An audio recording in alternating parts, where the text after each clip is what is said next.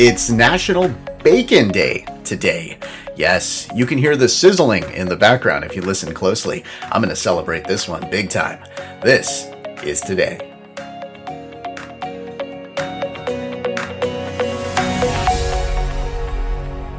Welcome to This Is Today, the podcast that features the stories that make this day unique. It's Wednesday, December 30th, 2020. I'm Russ, and here's what you need to know about today. Well, it's the last non-holiday day of the year, December 30th, because, tomorrow's New Year's Eve, and then we've got New Year's Day. The year is over, essentially, as I see it.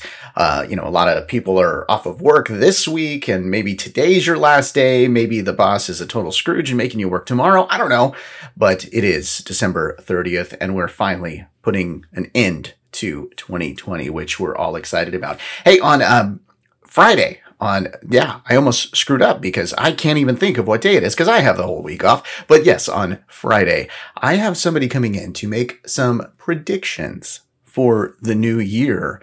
And tomorrow, I'm going to be joined by several other podcasters who basically they sent in their New Year's resolutions and wishes for the new year. So a couple of nice shows coming up this week. But today, we have got to talk about the big event for today, National Bacon Day.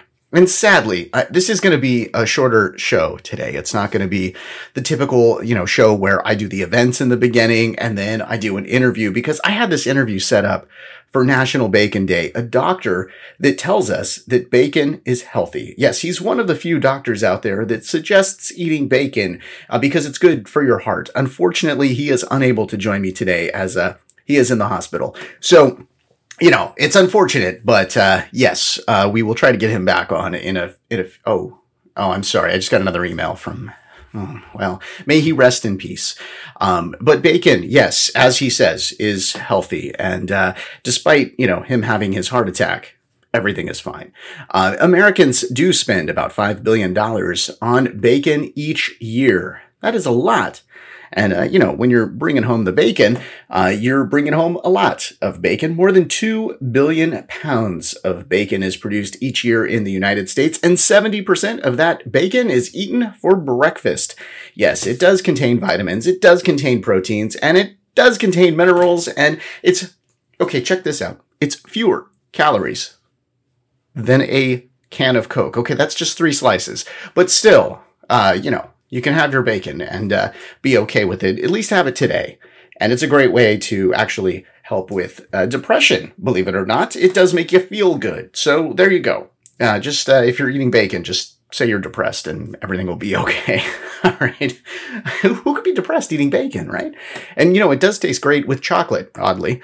A lot of people do enjoy that. So there you go. There's your day for today. All right. Oh, man. And yes, it is going to be a shorter show because I do not have a guest today, but we will. That's not going to stop me. I'm going to continue. Yes, we will tell you about the events for today. And let's start. In 1905, the 4th Idaho governor, Frank Steunenberg. Yes, I knew I was going to screw up his name, so I intentionally did that for comedic value.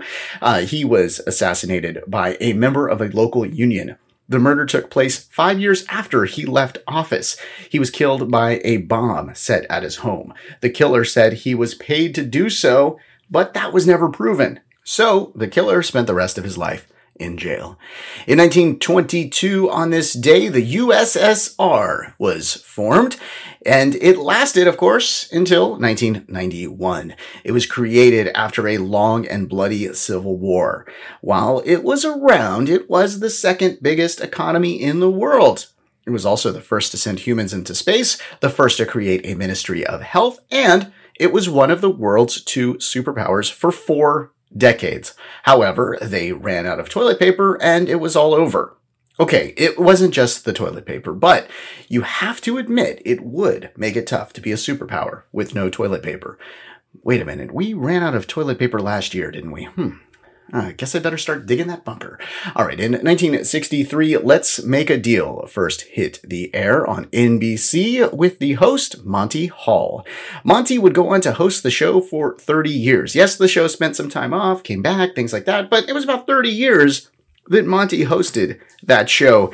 The show left the air for quite some time after the first run ended, but it's now back, and Wayne Brady is hosting.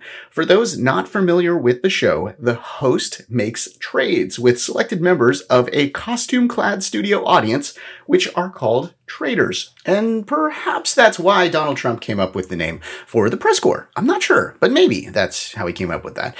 Currently, the show is doing a bit of a live audience and at-home audience mix. If you want to try to be a part of the home audience, just check out their website, because really, what else are you going to do, right? Okay, in 1968, Frank Sinatra first recorded the song My Way. It was written by Paul Anka and was actually based on a French song. The tune comes from the French song for the most part. Yeah, Frank's version, though, of the song became an anthem for him after spending several months on the Billboard charts. He's re-recorded this thing several times. That first recording was done in one take. And of course, a few hours later, he left and went to the Sands Hotel to start partying for the NYE festivities of 1968. When Paul Anka wrote the song, he thought about Frank. He said, what would Frank say? Well, he read many articles and he noticed that Frank would often say, my this and my that. So he went with it and it became My Way. He spent all night writing. And when morning hit, he called Frank, who was, of course, at Vegas at the time at the Caesars Hotel, and said, I've got a great song for you.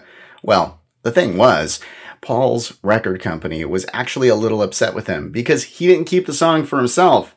He told them it was for Frank, no one else. And once you give something to Frank Sinatra, you can't really take that away. That is not going to end well. All right, on this day in 2006, Saddam Hussein, the former president of Iraq, was executed after being convicted of crimes against humanity.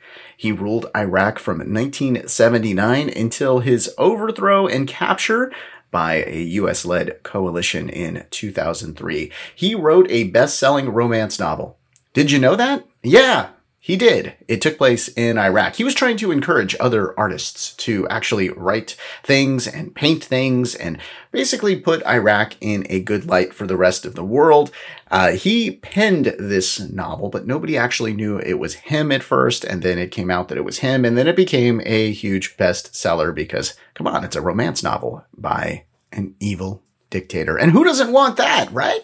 When I think evil dictator, I think romance novels. And I'm sure that several romance novels were written over the years by evil dictators. I wonder if it was called Dictator and Desire. I think that would have been a good name for it. You know, Fabio on the cover. Come on, you can picture this, right?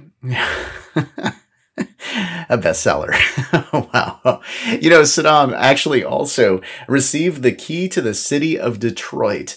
What? Yes, a reverend in Detroit sent him a note congratulating him on becoming the leader of Iraq, and Saddam replied with a check for $250,000 as a donation to the church. And therefore, he got that city of Detroit to give him the key to the city. How crazy is that? Yeah. Wow, things you don't know about evil dictators. All right, let's move now to 2010. The internet population in China reached 450 million.